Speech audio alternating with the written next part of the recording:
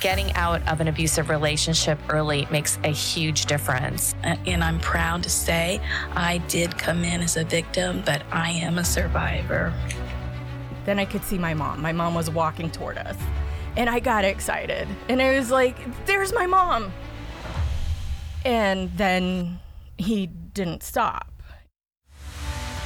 I'm trying to keep it together, I said. I gave in to the tears. And I hated that. It's not necessarily the easiest process. It's not necessarily the prettiest process, but it is the most effective process. Like, you can do this. I'm going to tell you 100% you can do this, and you're so worth it to do this. I'm sure losing any child is a real arrow through your heart, but you know, she was great. She was a friend and a family member and our daughter. It feels just as good the 10th time as it did the first time to have one of your citizens that you're out there protecting walk up and tell you thank you. There is one thing stronger in me than fear, and that's my determination. Welcome back.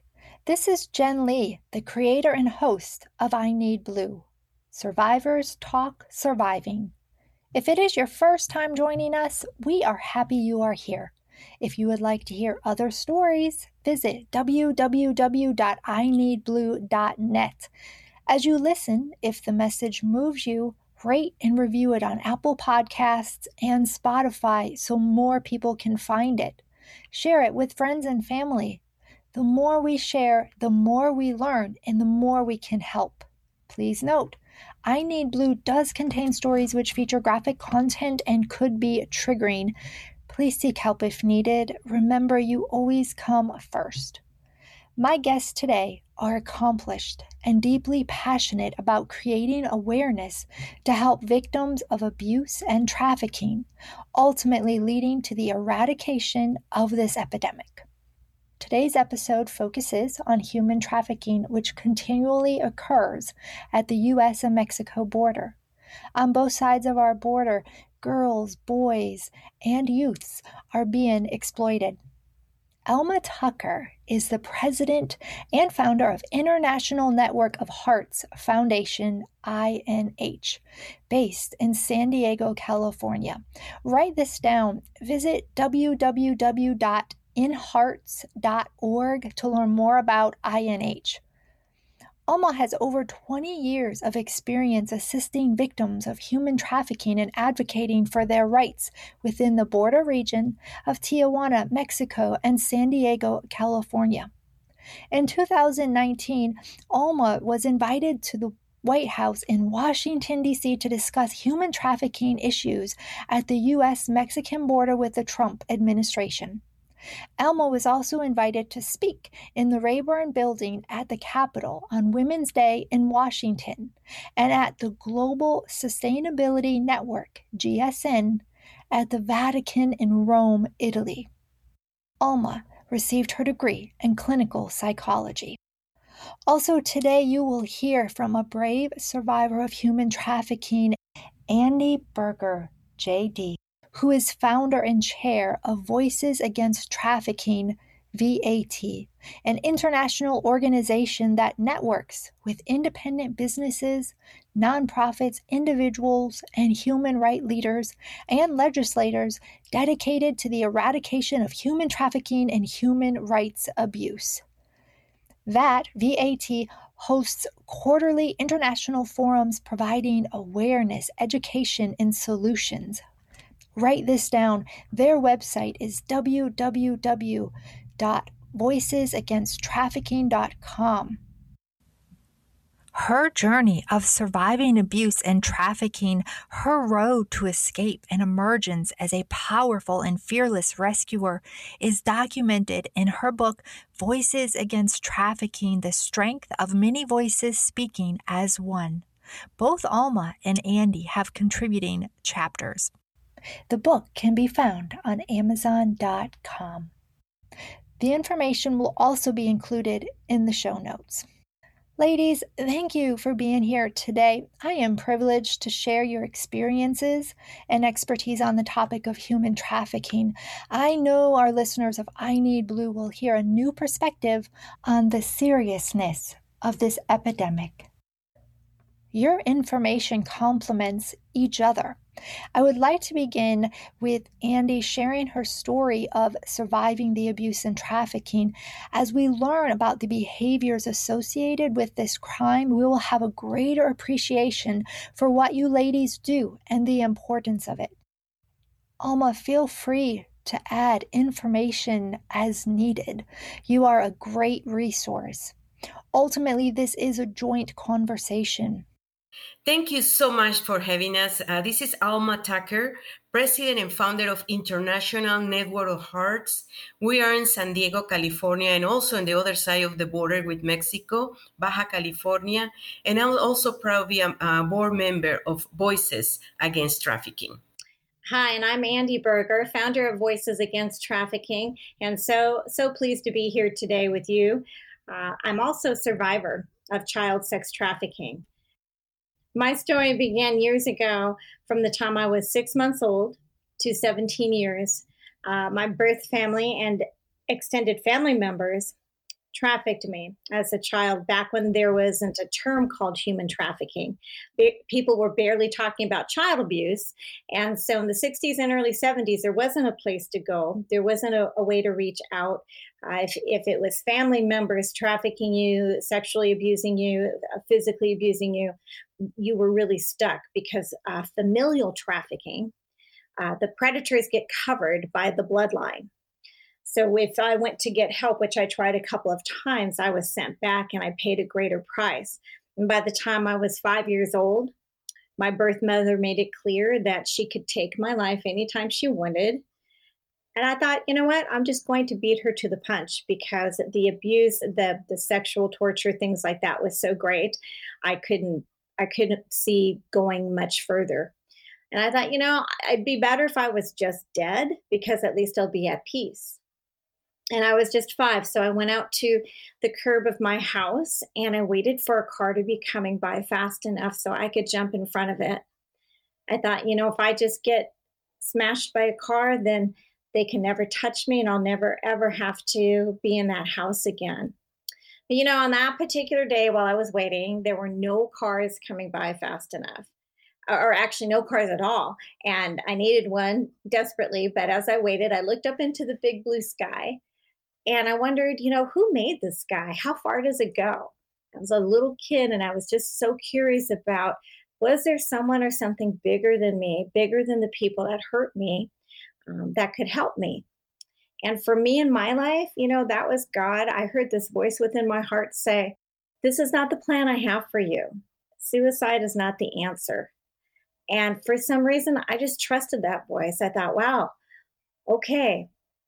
I went back up to the garage and I leaned against the door and I really felt like I had to trust that voice. And I'd never trusted anyone, so it was a big leap. I felt peaceful. And as I stood against that garage door, I simply said, if you keep me alive, I will do whatever you call me to do in my life. Now, of course, at 5, you know, I didn't really understand how long it would be in order to turn 18 and be free. And as most victims know, you're not really free. But at that moment, I didn't know what else to do. So the years went on, the abuse went on, the physical, sexual, mental, all of that went on for a long time. I did try to take my life a couple more times. But by the time I was 16, I think I just had decided that I'd already suffered so much that I either had to choose to live forward or really finish the job once and for all. And in my heart, I knew that there had to be somebody out there that loved me or some way that I could find my purpose, that I could find a hope. So I went forward. I finished high school, but before I did, my birth mother made her last try at taking my life by trying to choke me to death when I was 17. So after that, I graduated high school and then I went to college, and it was really when I had a little bit of physical distance from these abusers because there was no way to report them as a minor in those days. And there just wasn't an understanding of how family members can abuse other family members. So college was really the first time I actually started to figure out how to learn basic skills, how to take care of myself, how to look at how other people lived, and have a little space from the people who were still in my life, but they couldn't touch me as easily. Can you explain how, because I think when people think of trafficking, they certainly don't think of 6 months old. How does a 6-month-old get trafficked? Well, I think it starts with the physical and the sexual abuse, and babies are often taken, whether it's to sell them or to use them. And you can't say enough about depraved nature, how far someone will go. And my birth mother was the primary sexual predator and orchestrator of pretty much everything evil in my family.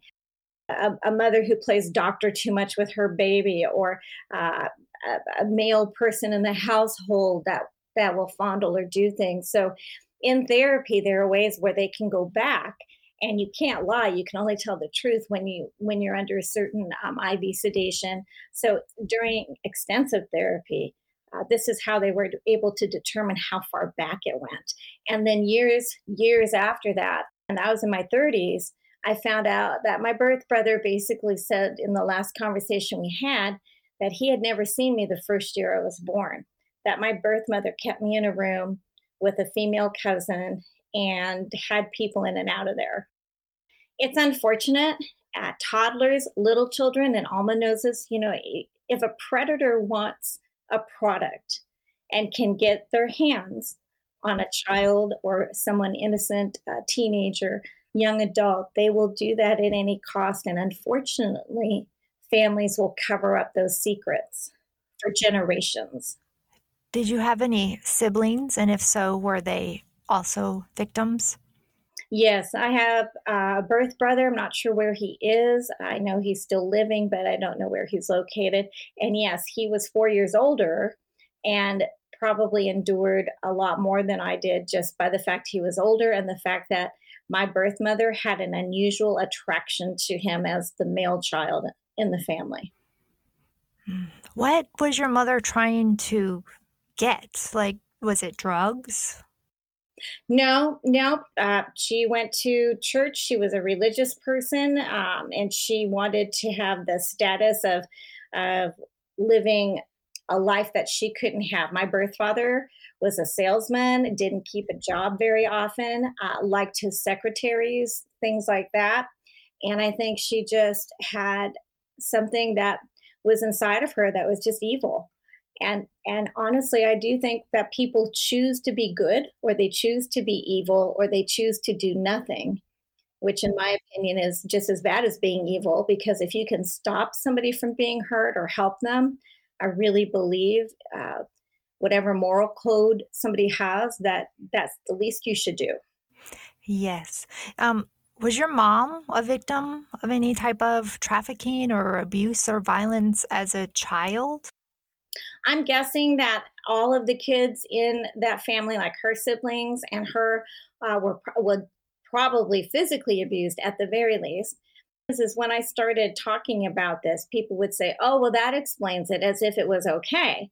And I would always say, when it's between an adult and a child, it is never okay to hurt them mercilessly or to violate them.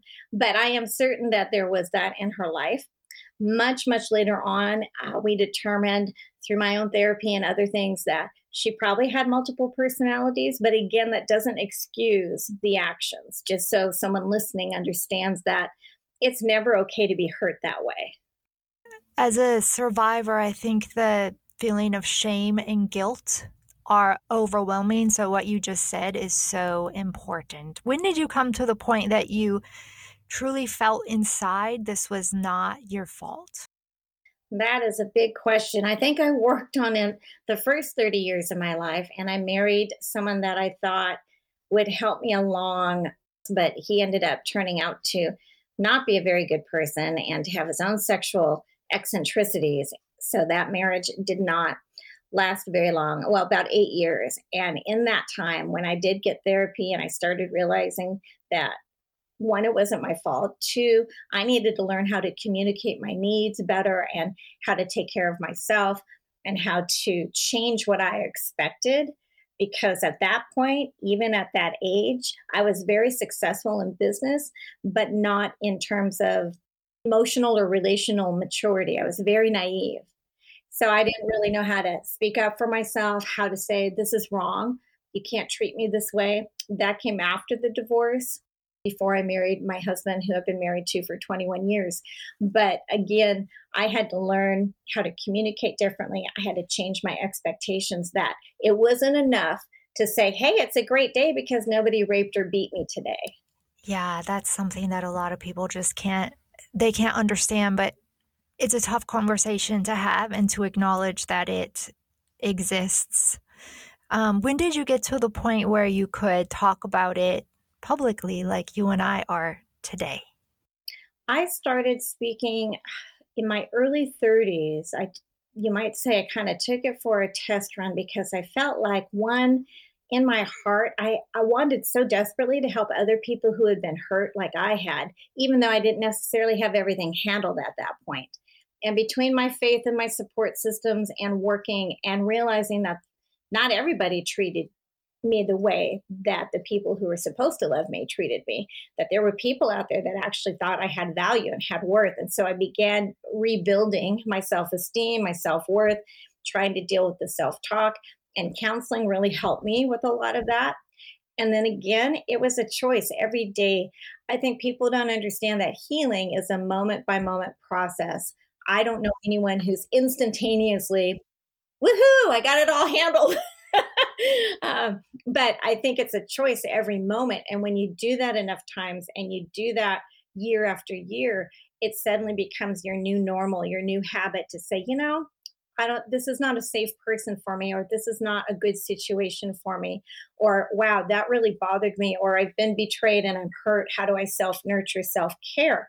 And that's an ongoing lifetime process. I still deal with PTSD, and at 60, I'm just starting to talk about that publicly because people need to know more about that. But back to your question, my growth really happened. My healing really accelerated probably in my mid-30s after all the counseling and before I met my husband. And when I did meet him, I realized that what I had always wanted was available to me. I wasn't the one that was broken in all my relationships. It just sometimes takes a different kind of person. And he was the most amazing human in my life in terms of, he basically said, Ed would say, I don't understand everything that happened to you, but I can promise you two things. I will always listen and I will always be here. And that's what most victims need, is someone to listen and to be there and not always to try and fix things or to try to explain it. Yes. Oh, that is so wonderful.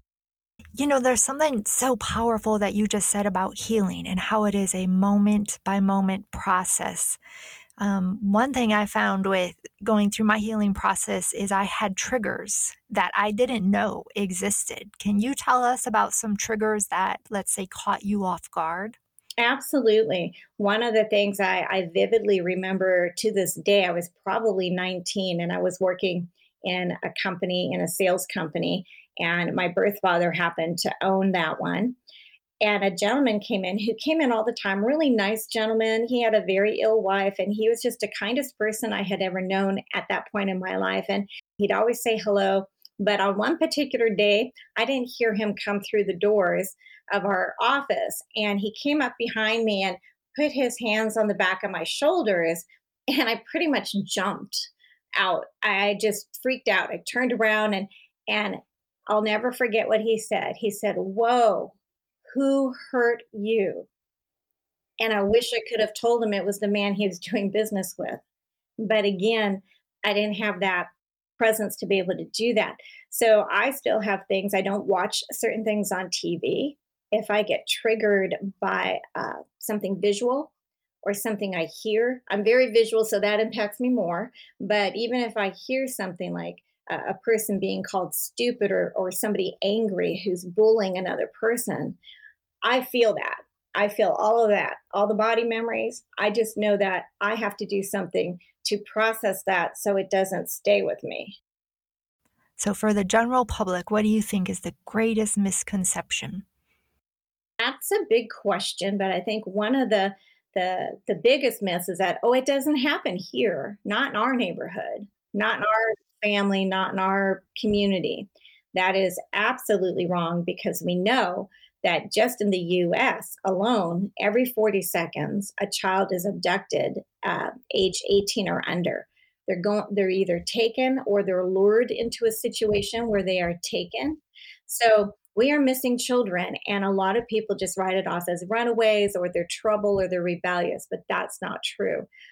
The other part is, oh, well, I've known Jane or Joe my whole life. They couldn't possibly be involved in something like that.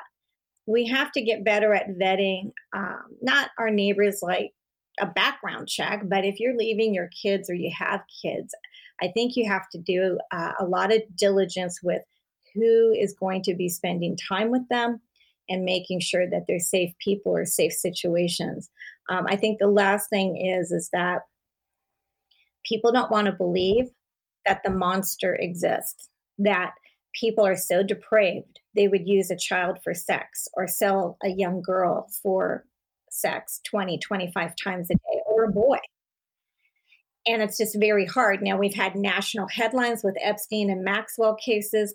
We know that male and female can be predators, obviously. But again, it's hard for people to receive that. Yes, and that's why I am thankful that both of you ladies are here, because until we continually have the conversation and expose it, it'll keep going on. Would you agree that part of the reason survivors don't come forward is because they don't think they will be believed? Absolutely.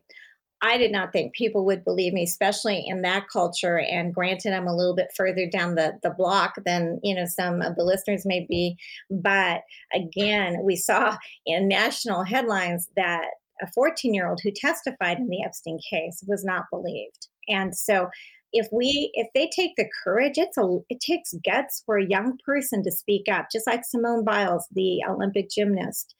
She tried to report in 2015, and here we were in 2021, still trying to get someone to listen to her, to believe her, and then they tried to ruin her. So if we do not accept that things happen, that's why I try to encourage anyone who is in contact with children, whether it's a guardian, a grandparent, a natural parent, a step parent, anyone that is in charge of a child, have a conversation about not just stranger danger, but here's our safe word for the family. Maybe the safe word is, I want to go to the boat, or, I need an ice cream. Whatever the phrase or word is, this way, if your child is in danger or they feel uncomfortable, maybe they go out in a group with friends and things turn out to be a little different and they're not comfortable, let them be safe enough to talk to you about it, or to text that phrase to let you know, hey, come get me, come pick me up, or,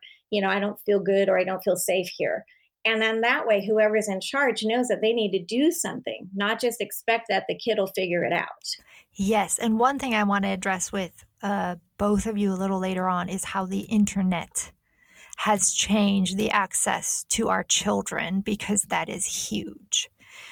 Absolutely. Yes. But I do have another question for you.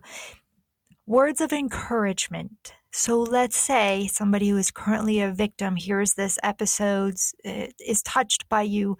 What words of encouragement would you give them to seek help?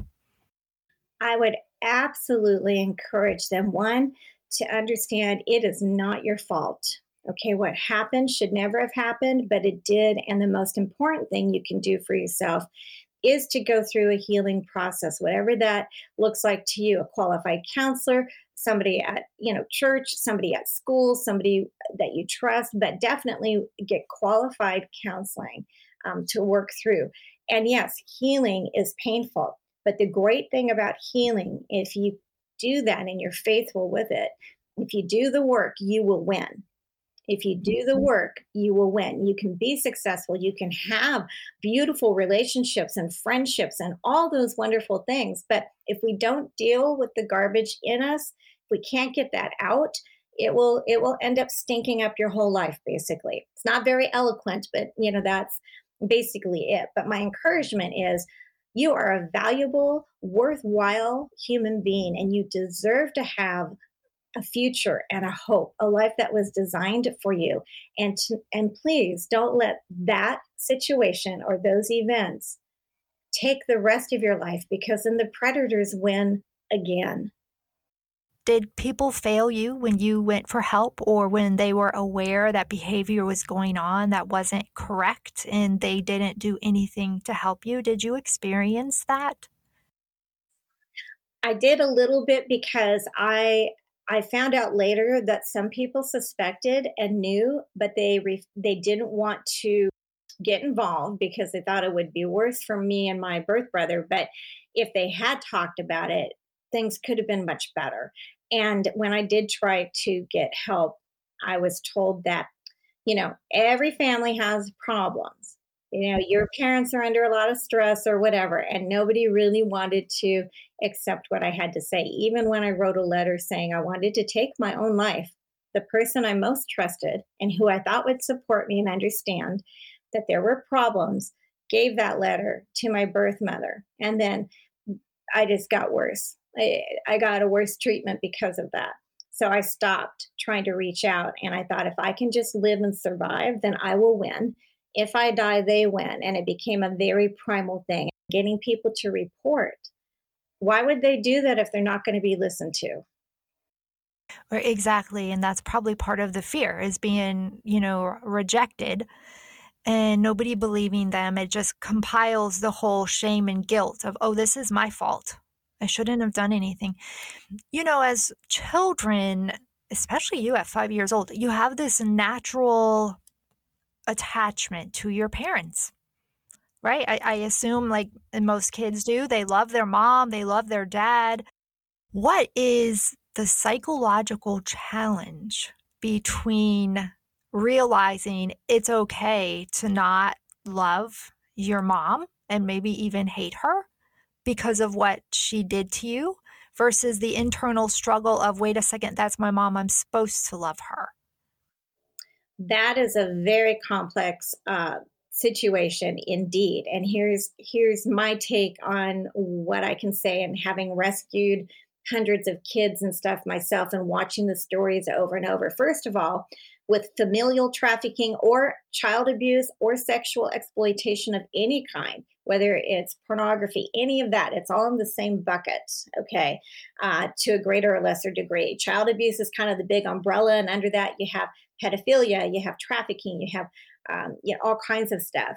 But for that relationship, that mother-daughter, mother-son, or father-daughter, father-son, whatever the situation is, there is a sacred trust. There should be a sacred bond that at all costs, the parent protects the child, tries their best to keep them safe from harm that can be prevented, okay?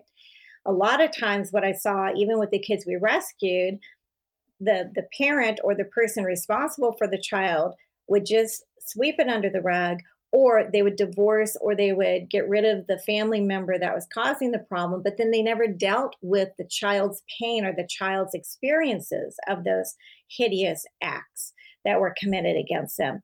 So without dealing with that part, the child does not get what they really need, because there's always that self-deprivation, that horrible shame and guilt like you talked about.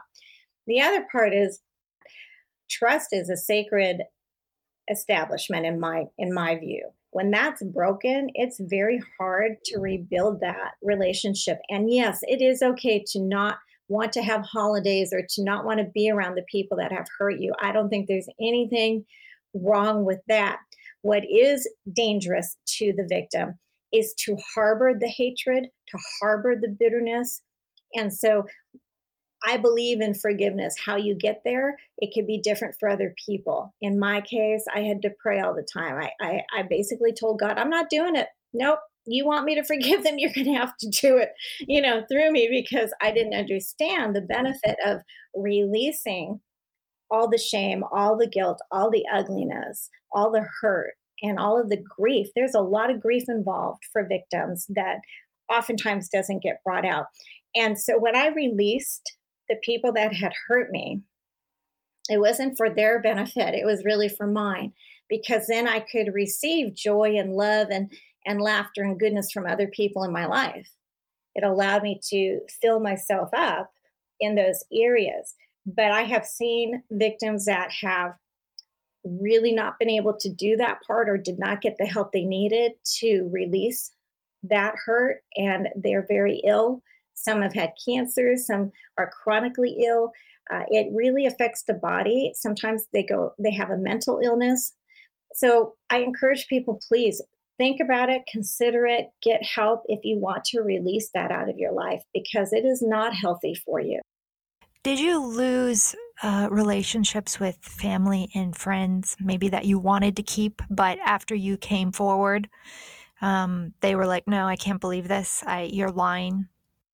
Absolutely. I had a couple of very close friends, and they sided with my birth parents, because they only knew the Chicago Joe, take him to dinner, fun, guy. And then, of course, my birth mother was the Stepford wife, perfection, looks good. The house is perfect. The kids are in tow, they're in line. And so there was this image that was projected publicly that was not the truth inside the walls of our homes.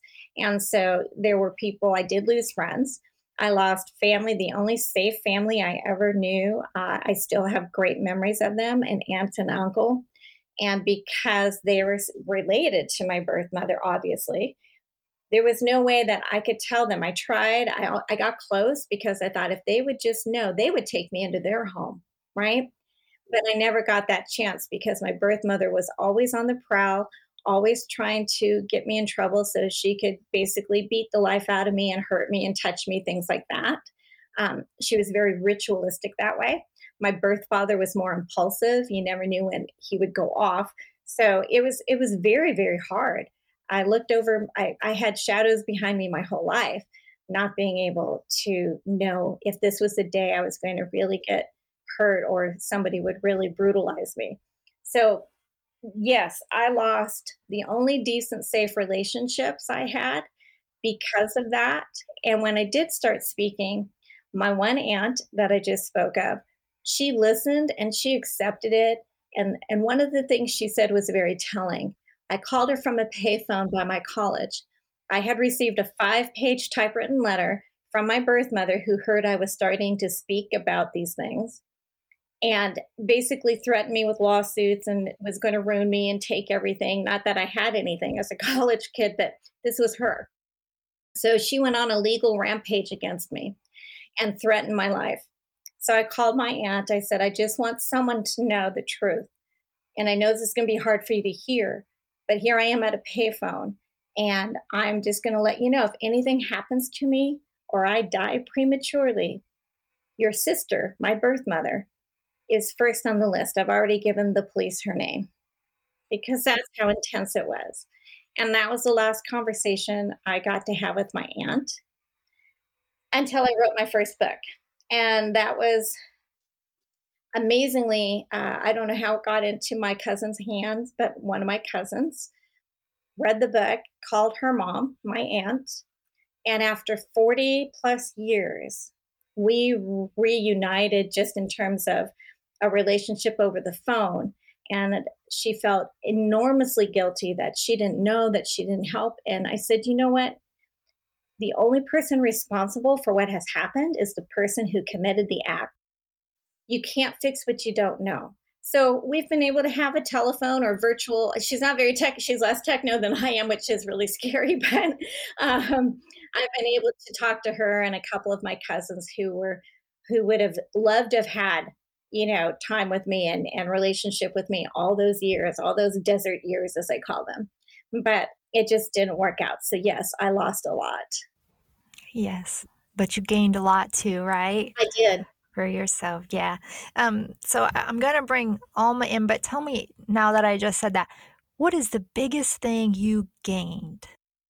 Wow, I think the biggest thing that I have gained, besides learning to trust again and having a successful marriage and having real friends like Alma and other people in my life, I would say this year in particular, or this past year, I should say, through Voices Against Trafficking, the book that we compiled, I found my own voice. I found the authentic Andy inside after a really long time. I used to write and paint and dance and write music and do a lot of creative things. And between what happened in my life, a narcissistic, abusive ex-husband, and all these different things, I kind of lost myself for a while. And I had 9 traumatic brain injuries in the last 20 years. So the first book I needed help writing to organize it. I had my story, the content, the kids that we rescued, all of that, but I couldn't put it together. So I had a great writer help me.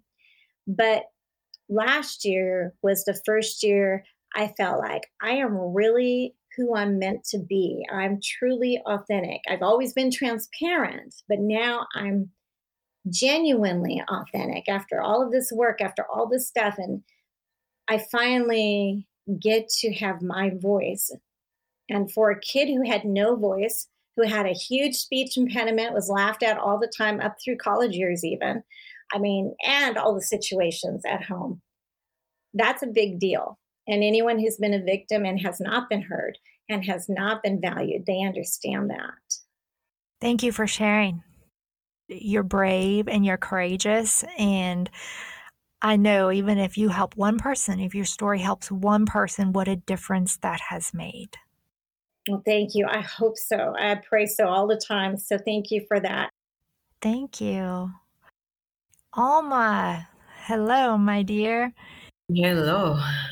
I love this conversation because we have Andy, who basically lived it, was inside.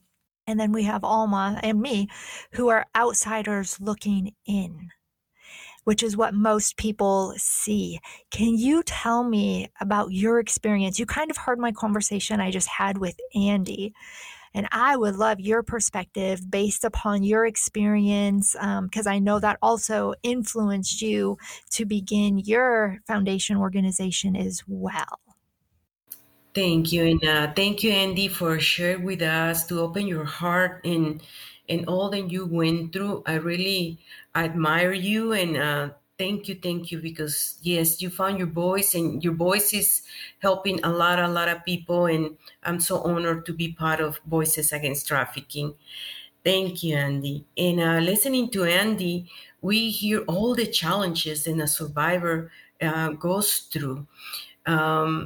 Everything that Andy described in the different stages in her life through all this trauma, that's what is the most common in almost each case.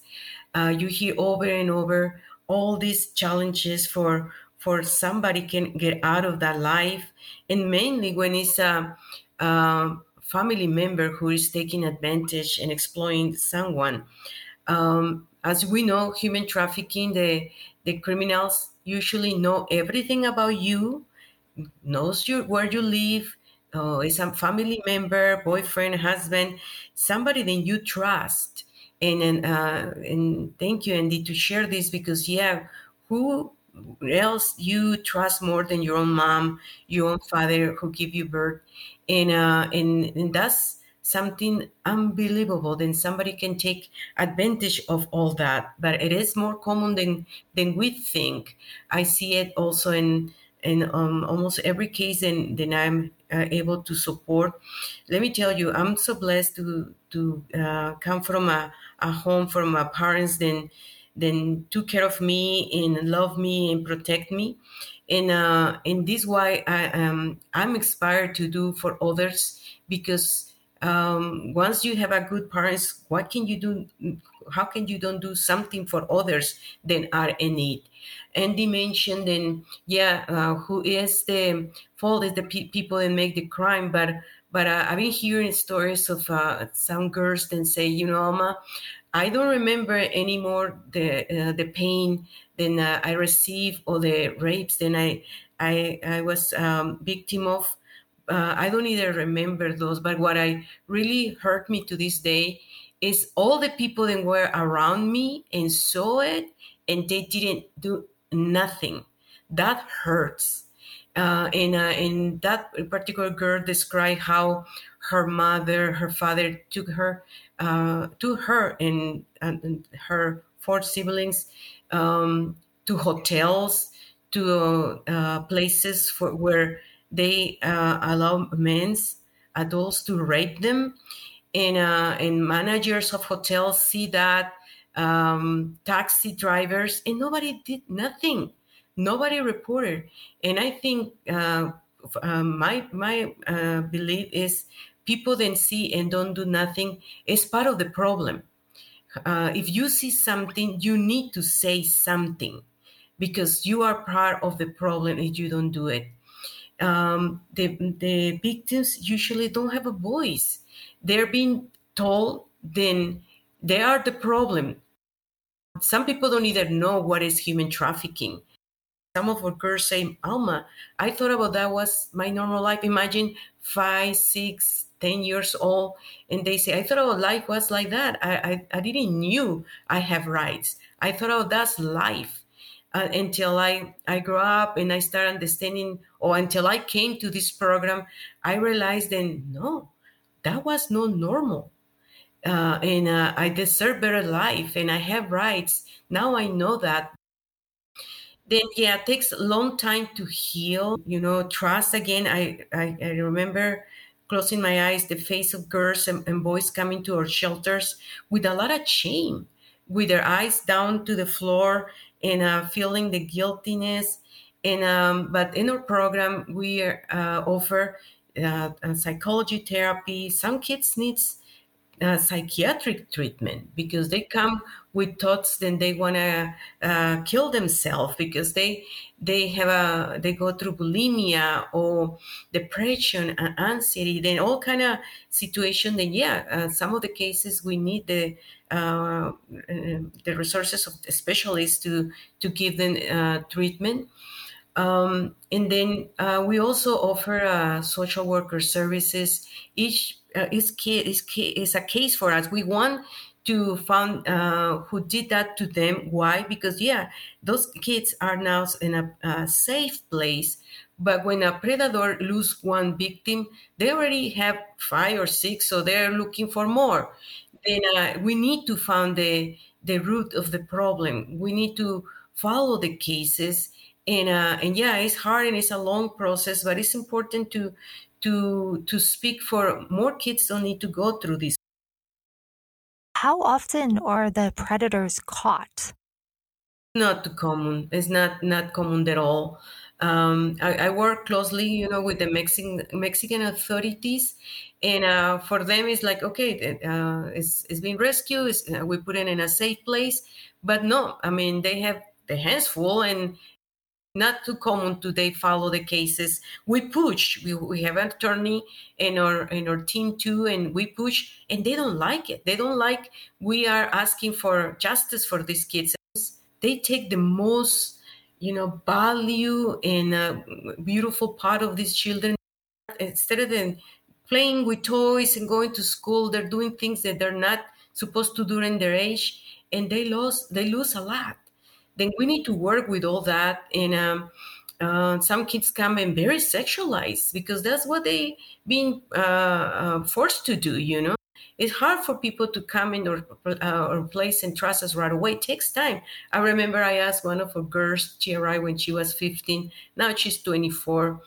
And I asked her, how long took you for really trust us? And she said, Alma, almost 2 years to know that you guys are for real. I was always waiting to what they're expecting from me, when they're going to start asking me to do things, Then it's a long process. It's psychological has been proven.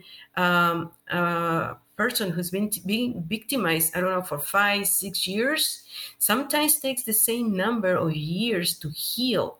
And yes, they heal if they get the right treatment, the right programs. And that's why it's important to have programs like what we have and others.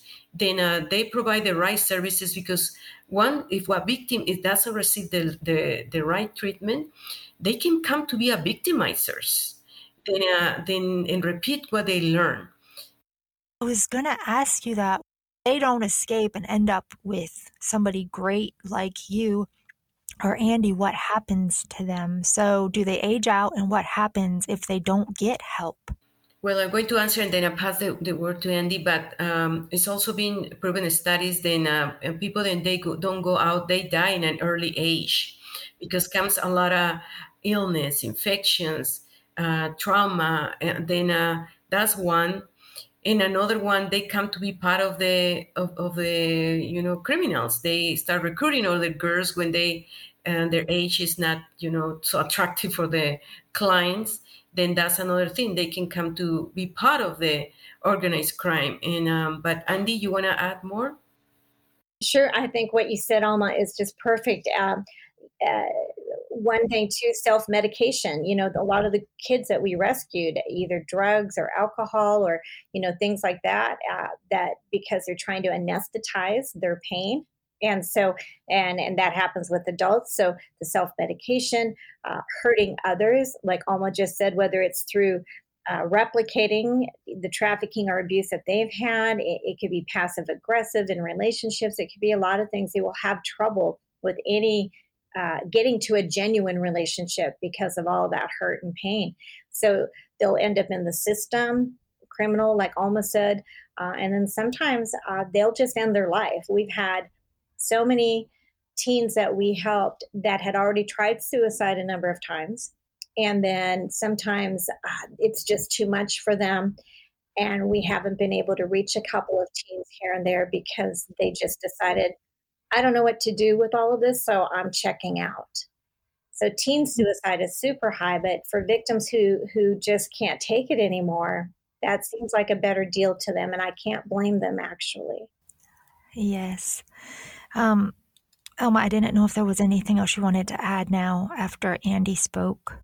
I'd like to insist on how important it is to have programs for survivors, homes. Right now, we are going through a difficult time to find a house for mom and daughter. Then things that she was rescued, but it's no places for mamas with little babies, Then it's a need for more shelters. It's a need for more organizations than for minors. It's not too common to have homes for minors. It's more for adults, and minors needs definitely they go to foster homes or places, then they don't receive the right care. Then just to be more aware, then how can we help organizations, and they're already doing the work. How can we prevent, and this happen in our own home, communication with our children? Social media is taking over communication. Then we need to be close to our children and what they are, what photos they post, or who are their friends, and keep also the eyes on what are they doing when we're not watching them.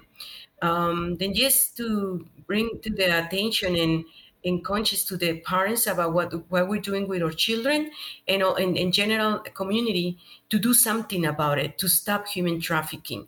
Because once you know this is happening, how can you look on the other side? Yeah, happening is very difficult to visualize because people then are doing this with our children, with adults. They're working underground. I mean, there's not obvious what they're doing. They're using the internet, but help organizations, then they're doing the job is what I would like to share with the community. Because when a boy, a girl is being abused or exploited, it's not anymore just the problem with their parents. It's community that needs to respond for these children. Then call the right person, 911, do a report. Calling an organization is also a national line. Then we can share with you to look for help for people that knows how to take care of this. And it's important to call an organization, not just the police, because sometimes we can face police or authorities and they're not too familiar with the subject, or they don't respond in the moment that we need. I work a lot with Amber Alert a predator is going to act in the first 4 hours when they take a child.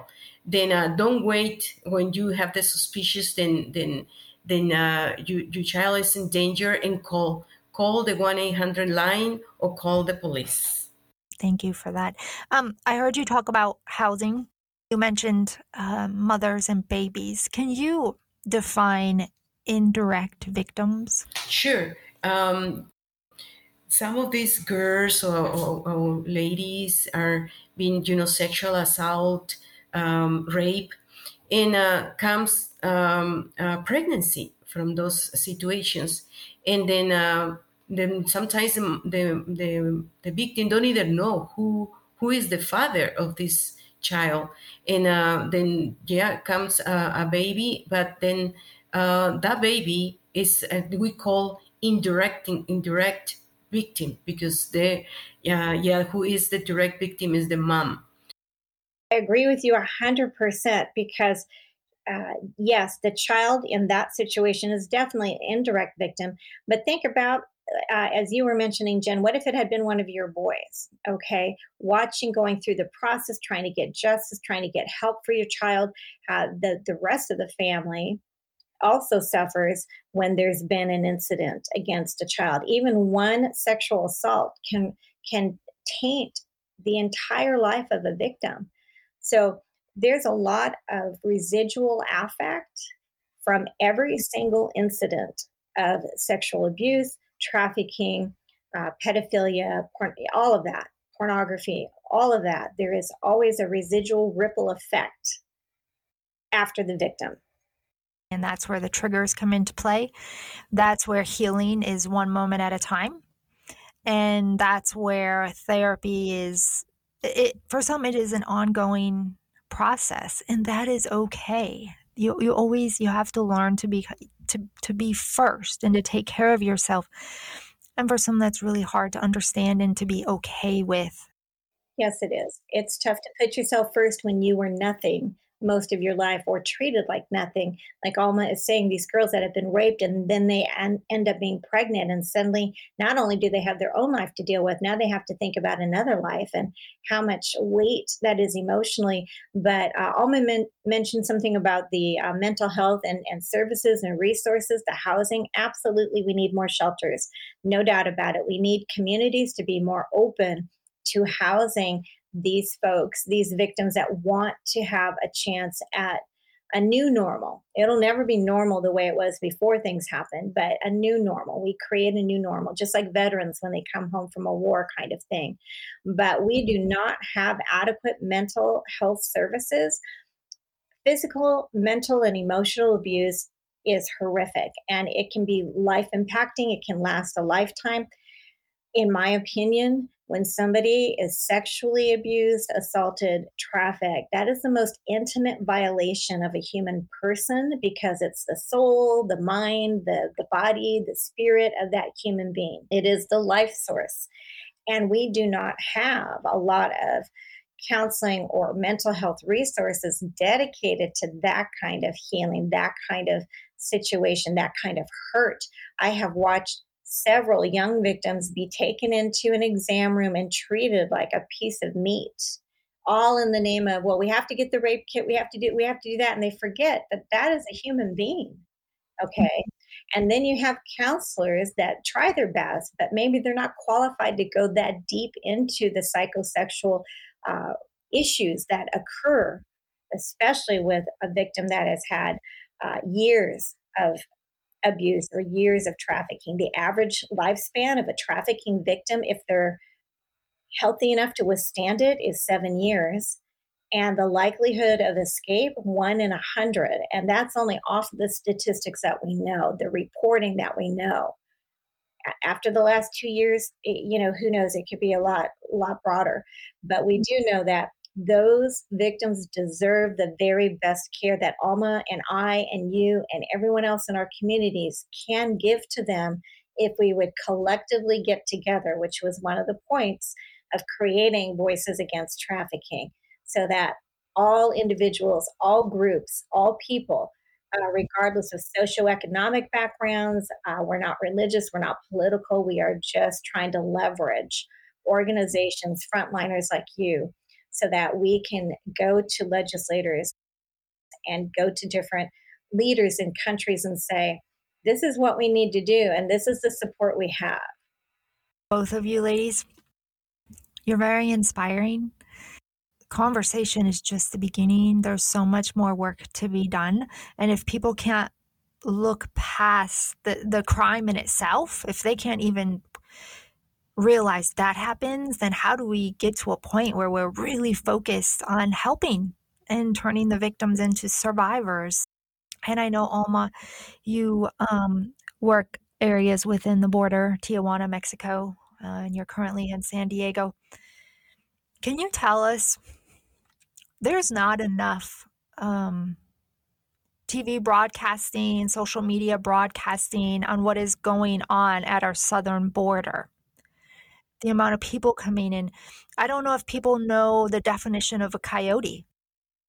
I think you have an opportunity to kind of explain a little bit of that so people understand it's not just people illegally coming into the country, like what is going on, what they're doing to get here, how much they're paying, what they're sacrificing.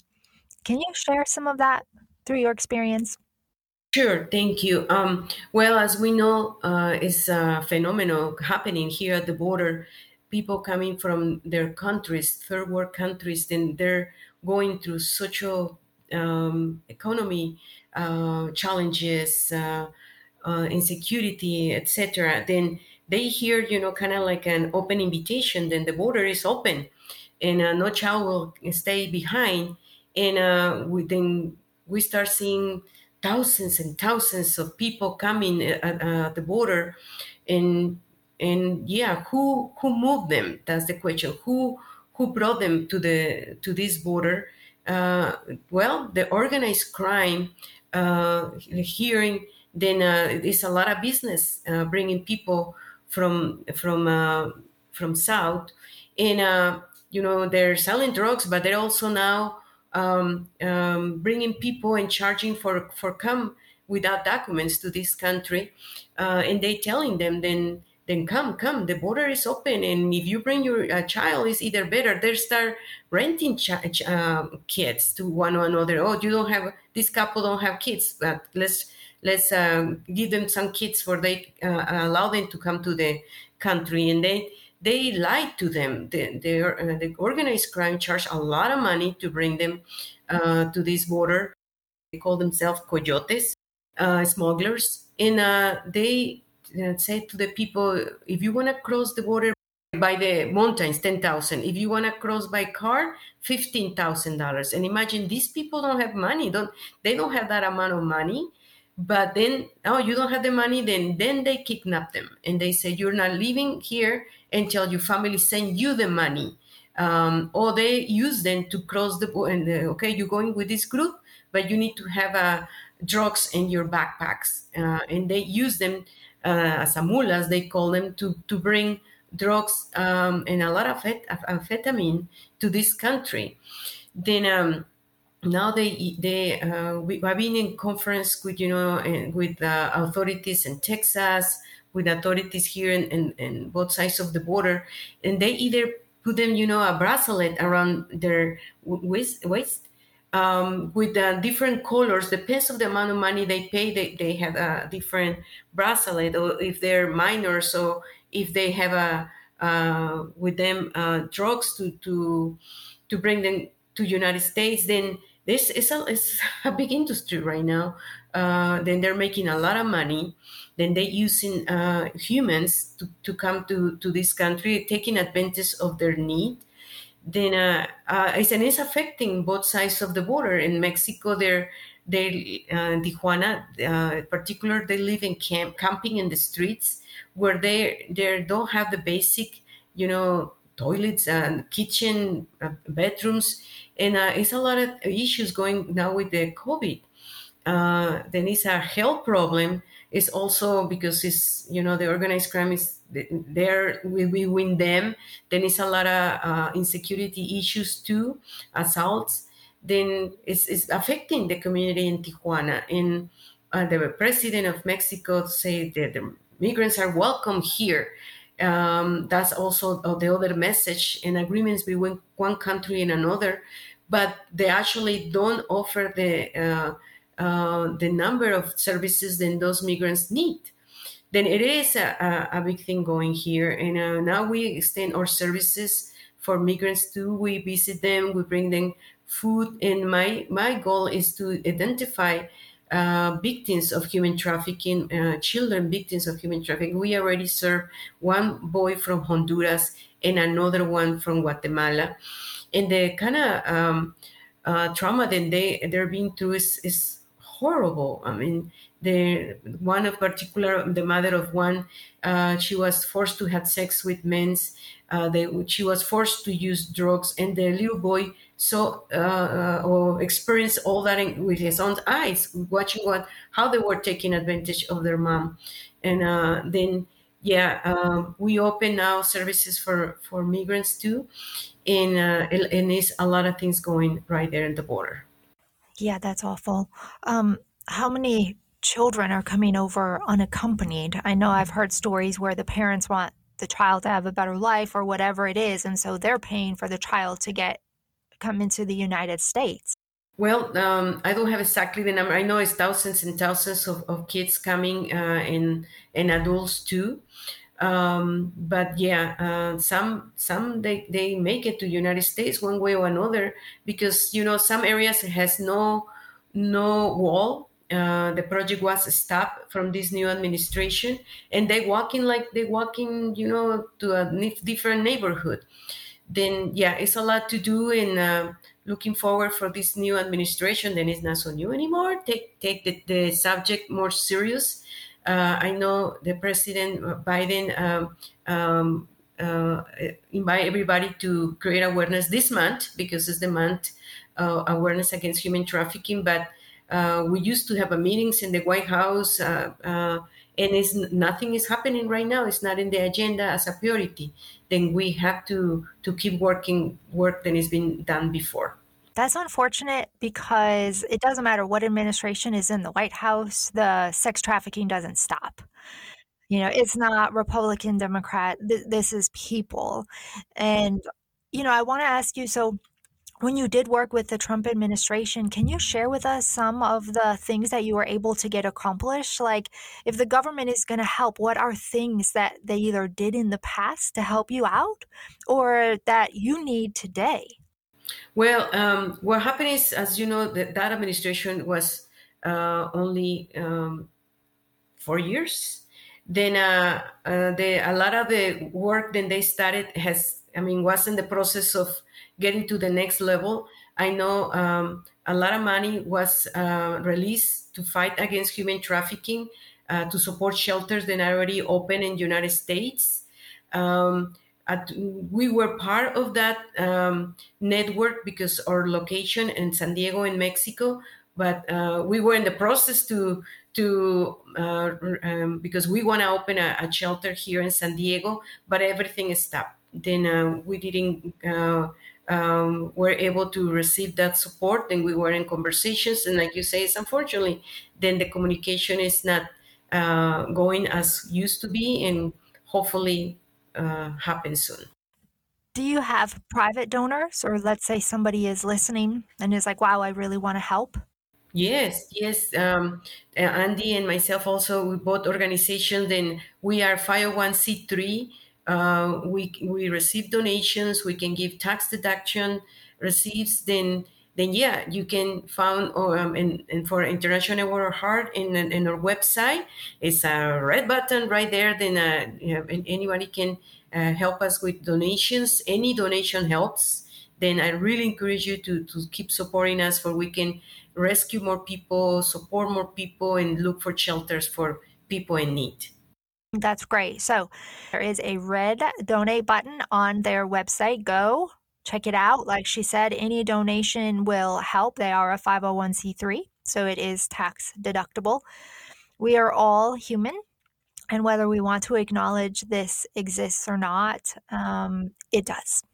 And as humans, we need to help each other. So every little thing we can do will benefit humankind.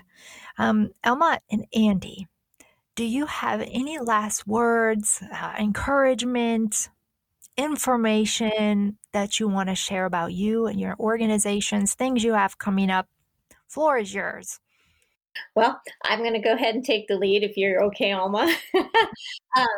Definitely voicesagainsttrafficking.com. Just like Alma said, it is a 501c3 organization. We're a nonprofit. All the same things apply, donations, tax deductions. And what we do with the dollars, a few of the things, we provide an international forum for free on Facebook and YouTube every quarter, like every 3 months. Our next one will be March 30th. And we bring people and voices from all over the world, US, Mexico, Australia, everywhere, to share what's working in the fight against human trafficking, to share stories, to share policies, to share ideas, to share, hey, what if we do this? What if we did that? So it's a great way to educate the public in little 5 to 6 minute presentations by these speakers for an hour and a half. And so we put those on. And we produce those, and we've been doing that for a couple of years now. We also have a new book that's been released, Voices Against Trafficking, The Strength of Many Voices Speaking as One. And there are 18 authors and 20 chapters, all from different perspectives. And our own Miss Alma has a wonderful chapter in there. If you really want to know what's going on with the border, Mexico, what's happening with these children, that's a great chapter to read. We have media members who have contributed. We have a woman who is just amazingly active and astute, and she's almost 80. She actually walked with Martin Luther King. She wrote an amazing chapter on the evolution of slavery, which, by the way, involved human trafficking hundreds and hundreds and hundreds of years ago. It's not a new thing here. We also have what you can do when you travel, how to keep your kids safe on the internet. So that book is another tool, and we're going to bring that out every year. And our goal is to get a book into the hands of every senator, every U.S. congressperson, every attorney general, and every governor in the U.S. every single year, so that the influencers at the top down in your state and across the board can't say they don't know or they didn't understand. We are making it very clear. And our book also has helplines, hotlines. It also has tips. So it's another tool. We're trying to get as many tools in our belt so that the everyday person can say, hey, you know what? I could do this much. Or if I don't have time or I don't have money, maybe I can just add my voice to the roster. Voices Against Trafficking wants to have 1 million voices by the end of summer 2023 on our roster, which is on our website. You can go to our website. There's a tab that says Add Your Voice. And we want to be able to take those million names to legislatures, to other places where we can say, you know what, we have 1 million people and they want you to protect their children. They want the future of our country and other countries to be protected. And so we can leverage that to get things done. So a couple of things for encouragement.